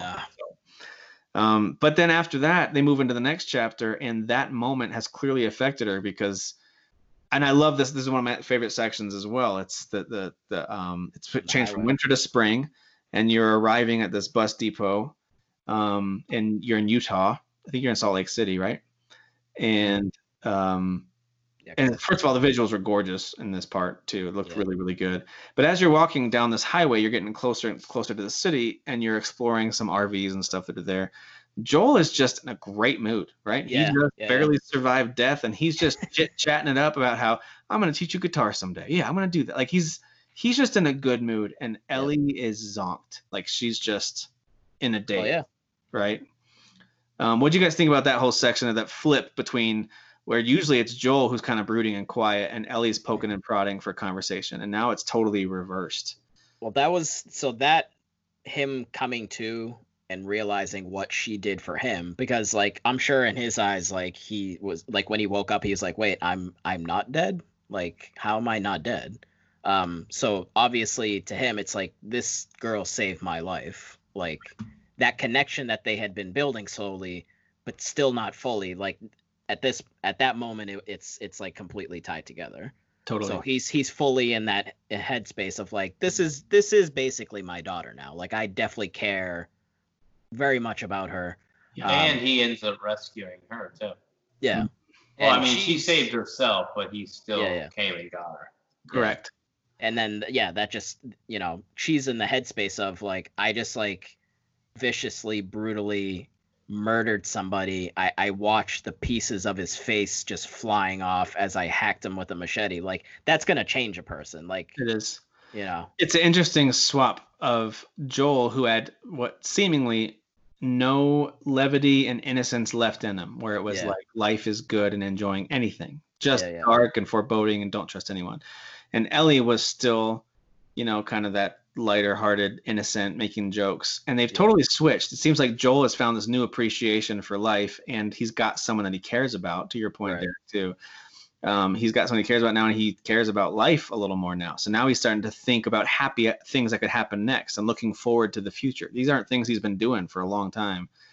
And Ellie's the other way. It's like that innocence lost moment of this is the world we're in. This is what I have to do to survive. And I think it's just heavy. It's weighing heavy on it, which is interesting as they get to that bus depot section. The thing that snaps her out of it, because Joel keeps going, are you sure you're okay? You sure you're all right? And she's like, oh yeah, sorry. Like she's it's very sad to see that she's just kind of out of, and Joel's trying and there's no connection. But what gets her to snap out of it is a herd of giraffes that are wandering around, which is one of the cooler moments of the game. I think, Derek, you shared a screenshot of that as you replayed it, and you were like, just one of the coolest moments. And it really is. Most serene moment, for sure. Yeah. Well, and I'll be honest, I never felt anything for it. Like the first probably 5 times I played it, I was like, oh, that's cool. But this last time, I think, you change. I mean, it's been 5 or 6 years since I played the game, but like as I was playing it and I'm paying attention to the tone and the writing and all that stuff I probably was just like, oh, this is a cool game. Now I'm like paying attention to it a little bit more. I was like, hey, you know what? This is like, I kind of get why people always praise this scene, because this is such a dark, joyless, hopeless world. And here they are coming out of this, probably one of their most chaotic times of this entire journey, with everything that happened with both Joel and Ellie in the last chapter. And here they are walking out, and Ellie gets to see something she's never seen before. Yeah. And it's very bright and colorful and beautiful. And then like 2 seconds later, you walk in, you're back to, back to reality. But it kind of restores some hope for her, which is really important. Like she needed that moment. Yeah. Sort of snap out of it. It's a moment of peace in a game that has no peace. Yeah. Pretty much. Then they take you right to the kind of the underground tunnels, and there's some swimming sections you have to go through, and there's some pretty rushing water underneath in those tunnels and stuff like that you have to go through. And I actually found that to be one of the cooler kind of cut scenes, I guess you could say, when you're trapped in the bus and Ellie is like really going out, putting everything on the line to help get out of there because she can't swim, and then has you desperately try to swim to find her and all that stuff. And of course, before you can figure out, is she going to be okay, you get knocked out by some soldiers that find you. Some of the Firefly. Yeah, he's trying to do CPR on her. Yeah, the Firefly folks find you, knock you out, and the next thing you know, you're talking to Marlene, who made it. And I remember when I first played this, I really did think she had died. I was like, there's no reason to believe she's alive. She's been bleeding from her gut for hours. I know. But Marlene is alive, very much alive. And if you listen to the recordings or read the notes, she had lost hope that Joel and Ellie were ever going to make it. She just thought, well, there it goes. There's our hope for humanity. And now this is life. This is it. So in her mind, them arriving is like this gift to humanity, right? They're here. And this is where the game takes an interesting turn. It could have allowed you to make the choice as the player. what to do as Joel when she lays it all out for you. Not only is Ellie immune, but we have figured out the process to create a vaccine from the growth that's in her brain that it should have taken over and turned her into the affected. We figured out a way to create a vaccine from the way that her brain has reacted to it. We just have to kill her to do it because we have to essentially remove her brain to do that. Kind of dissect it and reverse engineer the vaccine. Yeah. Yep. And the timing couldn't be worse. If he had learned this when they first meet up with Tommy, he might not love it, but he might have let him do what they had to do. Maybe, right? Maybe. Yeah, maybe. They hadn't really connected yet on this level, right? They hadn't the ranch house part yet or any of this other stuff with the lake house and all this. The university hadn't happened yet. So if he had this option way earlier when he was still trying to offload her, as we talked about with one of our previous entries here, I think he might have taken it. But now he's past the point of no return. This is his daughter. For all intents and purposes, you're talking about sacrificing his daughter for the potential for a vaccine, and he can't see anything past be gone. Yeah, no. There's nothing beyond that. And as a dad, I get it. And even as a human being who knows how to love people, I get that. So in the game, especially the first time I played it, not knowing what was going to happen, when I heard it, I was like, no, don't let him kill her. Like my instinct was the same as his, which was stop this at all costs. Yeah, I wanted to funny. Oh, go ahead. You start. Well, I wanted to ask you guys because this has always been sort of a topic of debate. Like, is Joel? So once you finish the game and you think about it, is Joel actually the bad guy of this game? Because like, really, the end game here is cure, save humanity, and this guy says, "I don't think so. I'm gonna save this one." I'm gonna give you an answer now, but after we're done recording, I just want to talk to you guys for like 30 seconds after because I can't answer the way I want to answer without spoiling part two. But I will say this: the Last of Us I would say Joel to me. Well, he was already a villain. Let's be real. Again, it's that concept of whoever I'm controlling is good and everybody else is bad. And this game and many others are doing it. So I'm not going to sit here and say it's just Naughty Dog. But they finally gotten to a place where it's like if you can take a step back and look at who you really are and all the actions you're taking. And that's kind of, to me, what Naughty Dog kind of touches on in the first one.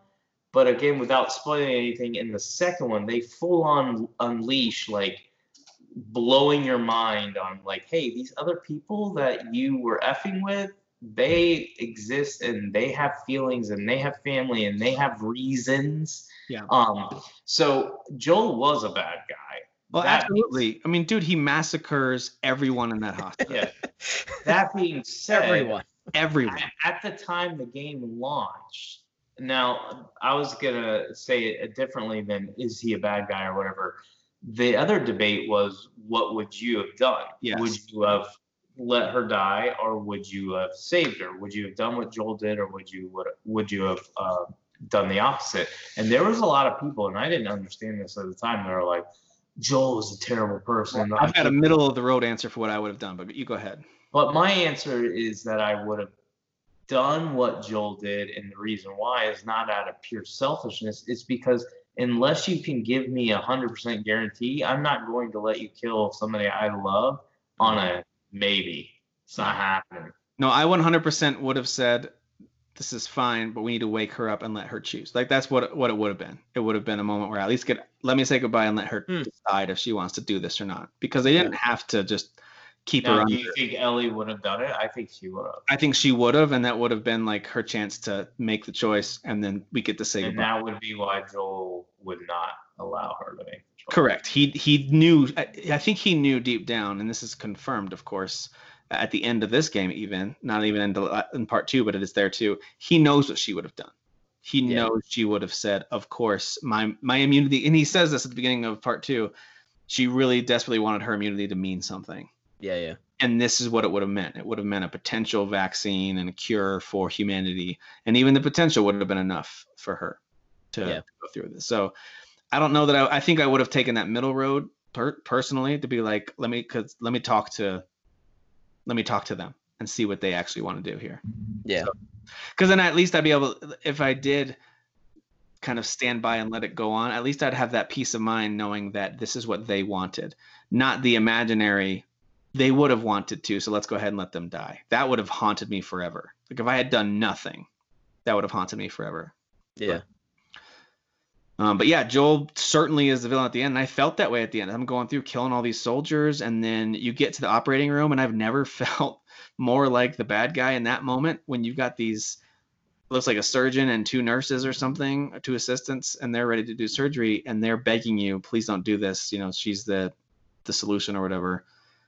And you kill all 3 of them. Kind of have to. At least you don't have to. You have to kill one of them. You have to shoot. I think you do have to shoot one of them at least. You have to kill one, I think. You have to kill the doctor. Yeah, the one holding the knife at you or the scalpel. Because the other 2 are just like cowering sort of off to the side. I played around with what would happen. I just tried to walk up to them and I moved every direction I could and tried other things, and there's really nothing you can do. There's not much you can do there. But anyway, Joel becomes the full-on destroy everyone, kill everyone villain, and that includes, again, this is full spoilers, everybody. Well, that includes the standoff with Marlene at the end, which I thought was brilliantly told at the end. Before you mention that, though, I wanted to play devil's advocate. Sure. I don't think Joel is necessarily a bad guy at the end there. Okay. Because he tries to say, hey, Marlene, I don't know about this. I don't think so. They could have had discussion about it, like civilized human beings, but obviously this world is far gone from being civilized. So instead of just maybe trying to talk about it or kind of something somewhat normal, she pretty much just tells the guard there, you need to escort him out of here. If he tries anything funny, you kill him. So, which is, by the way, that whole thing was dumb. She should have kept him locked down in there until it was over. But they went all out too. They came out guns a-blazing trying to stop this guy who was like, I don't know about this. I'm not cool with this. They could have figured something out, had a discussion. Yeah, maybe wake Ellie up and hey, do you want to actually do this? So that's true. But the difference is, on the one side, you're fighting for what you truly believe is saving humanity. Sure. On the other side, you're fighting for the feelings you don't want to have if you lose another daughter. But you don't know if that's feel like they address a lot of this in the second one. And I don't know if you guys are far enough in it, and I'm not spoiling it by saying this. I'm just saying that I think a lot of some, not major questions, but these questions that we're kind of going over now, I feel like they're like, hey, let's just address them. If there's any gray, let's make it black and white. And I think they do a good job of filling in, I guess, potential gaps that I didn't, when I was playing, didn't feel like they were really gaps or major questions. It was kind of like, this is the narrative, this is story. I don't fully understand why Marlene did things, but then as you guys were even talking, you're like, well, why did Marlene do this, or why didn't they wake Ellie up? Well, Marlene's not going to wake up Ellie, and there's a reason behind it, because she doesn't want there to be a choice. And then Joel's not going to, because he doesn't want there to be a choice. Yeah, Marlene's on a mission. Her mission is to save humanity. That's the only reason she's been pushing forward and really living, to be honest. So she has no interest in getting Ellie or Joel's opinion on this. Right. No. And she talks about how she feels like Ellie's like a daughter to her, because she knew she knew Ellie's mom, and she's known Ellie since she was a little Joel is just an employee to her. He's just, hey, I paid the delivery man to deliver this. You did the delivery. Now walk away. That's why she was able to talk to him the way she did, because she was like, I don't need to explain myself to you. She knows how he has been for these many years. He's cold. He does not connect with people, and he doesn't usually flinch at loss of life. So I think the reason she approached him like she did and was also like, let's escort him out of here just in case, I don't think she thought he would do what he did. She had no idea of the connection that they built. That's true. Yeah. She wasn't aware of any of that. Yeah. So, well, again, it's a video game. It's all morally in the realm of reality. If she was thinking in reality terms, even if he was like, I'm gonna kill everybody, it's not possible. Well, it's just not possible. Obviously. So it totally makes sense for her to be like, wait a minute, you're saying I couldn't have done what I did with Joel? That's not cool. I could have done it. I could have done it. I just wanted to throw that out there, because again, it's all about the gray morality, and really I think there could have been a different approach to that situation, and I don't think either one of them went about it the good way, being a good person. Well, what was interesting was as they show him confront Marlene, and then it jumps to him in the car with Ellie. And I love the way they did this, where she's kind of asking what happened, and then they're showing us what happened. And then you get to hear Joel kind of make that choice to lie. And he just makes up the story and basically says they ran some tests, and essentially he tells her your immunity means nothing. They've had others who are also immune, and it doesn't do anything. Like there's no cure. There's no cure, and you're not special, basically, is what he kind of has to tell her in order to, in his mind, to get her to. I think what he should have done, he kind of screwed up the lie. If I was going to critique anything, like, don't tell her that there's other people, multiple versions of you. Just simply say they ran the tests, because she doesn't know she's going to die. They ran the tests and it was unsuccessful. Yeah, I don't know why he threw that in there. I don't know. Or he could have made up a whole story about how they were just trying to kill them both. Like he because she was unconscious for pretty much that whole thing. Yeah. So he didn't have to tell her anything, but he did, and he made up that story, and it's pretty clear from here. And by the way, the final chapter after that is essentially them returning to Jackson, where Joel's brother Tommy and his wife Maria and all these other people live. They're going back to try to make a life for themselves in this safe-ish city called Jackson. And the final chapter is just them talking about it, and you could tell something feels off. She knows something's off, and she's just like basically just says, "Swear to me that's really what happened." That's essentially what she says at the end, and he's just like, "Yeah, that's what happened," and that's how the game ends. Yeah, which you forgot. I don't know if you said. I didn't catch if you actually said what Marlene's fate was there, but. Oh no, I didn't. It keeps flashing back to Marlene, and Joel eventually kills her. Shoots her right in the face. I thought it was the gut. Oh, and then he shoots her in the face after that. Because he says, "You'll just come after us." Yeah, she begs for her life. She's like, "You don't have to do this," and he's like, "You'll just come after her." Bam. Yeah. And again, from the father perspective, I get it. When your adrenaline's pumping and it's just survive, and protect those I love. I understand. So, Tim's done this before. This is his way of confessing to us. I've killed a lot of people, is what I'm trying to say. That's how he collects his children. That's how the game ends. It's a really doesn't go through adoption or anything. It's a bittersweet moment. Oh jeez. It's a bittersweet moment because the two of them do make it out of this game safely. And especially when I first played it, I was like, ooh, one of them's gonna die, right? Maybe Joel's gonna sacrifice himself for her at the end somehow. They both survive, but it doesn't feel like a happy ending at the end of this game. It's just like, ooh, something was destroyed in their trust together, because she still doesn't seem to totally believe him, even though she says, okay, but it's like, but I'm choosing to accept what you're saying. Yeah, because she's not paying attention to what he's saying. She's paying attention to how he's saying it. And she knows he's lying. I was going to ask you guys if you thought she knew in that moment, like if she knows, which I think is I don't think she knows that, hey, they had a cure and you saved me instead, but I think she knows he's not telling her everything. Right. And she chooses to accept for whatever reason, he only wants me to think this. And that at that moment, at least, she chooses to accept that. Which is why people praise the ending of that game. So when they announced the second one, everyone's like, well, what are you doing? Because you ended this perfectly. Like, it was just like, we're going up to, this hill here, there's Jackson, we're going to live a normal life. We're just ending this that way. Like, it's fine. So that's why some people wanted a sequel, but they wanted it to have nothing to do with Joel and Ellie. I will say this again, I haven't gotten to the end. I am completely fine with continuing the story. And I feel like, again, so far, they've done a good job. I'm excited to finish it, see how it plays out. I hope it plays out good.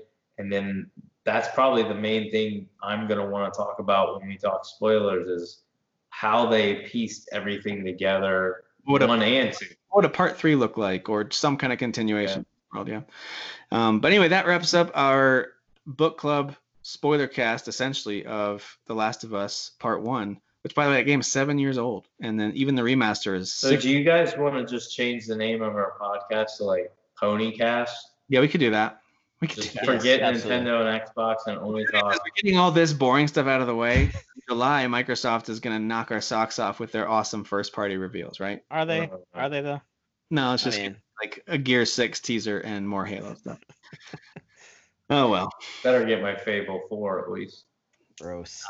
All right, well, that wraps us up for this Last of Us book club. I had a lot of fun doing this again. We should probably do something like this again. Also, that wraps up our episode because it's getting late. and we got to start the week. You guys are going to be awful at your jobs tomorrow, so I should probably. I have the I week am off, off so- tomorrow Oh. to play The Last of Us 2. I'm Okay. off the whole week, so. All right. Well, I hate you both because I have to work a lot. Hey, you went on a vacation there, I all right, did. guys? Vacation. You're right. Some nice mountains. Yeah. Fun. All right. Well, thank you guys for listening. Thank you all for tuning in. Please share the show with friends, rate us on iTunes, all that good stuff. Help us get the word out and grow the show. We really appreciate it. And we'll talk to you next time. See ya. Here we go! Well, I do seem to attract the scum of the earth. Yeah, that sounds about right. Watch out! Boy, you are not ready. Pikachu! Do what you were born to do. You are a hero. Finishing this fight.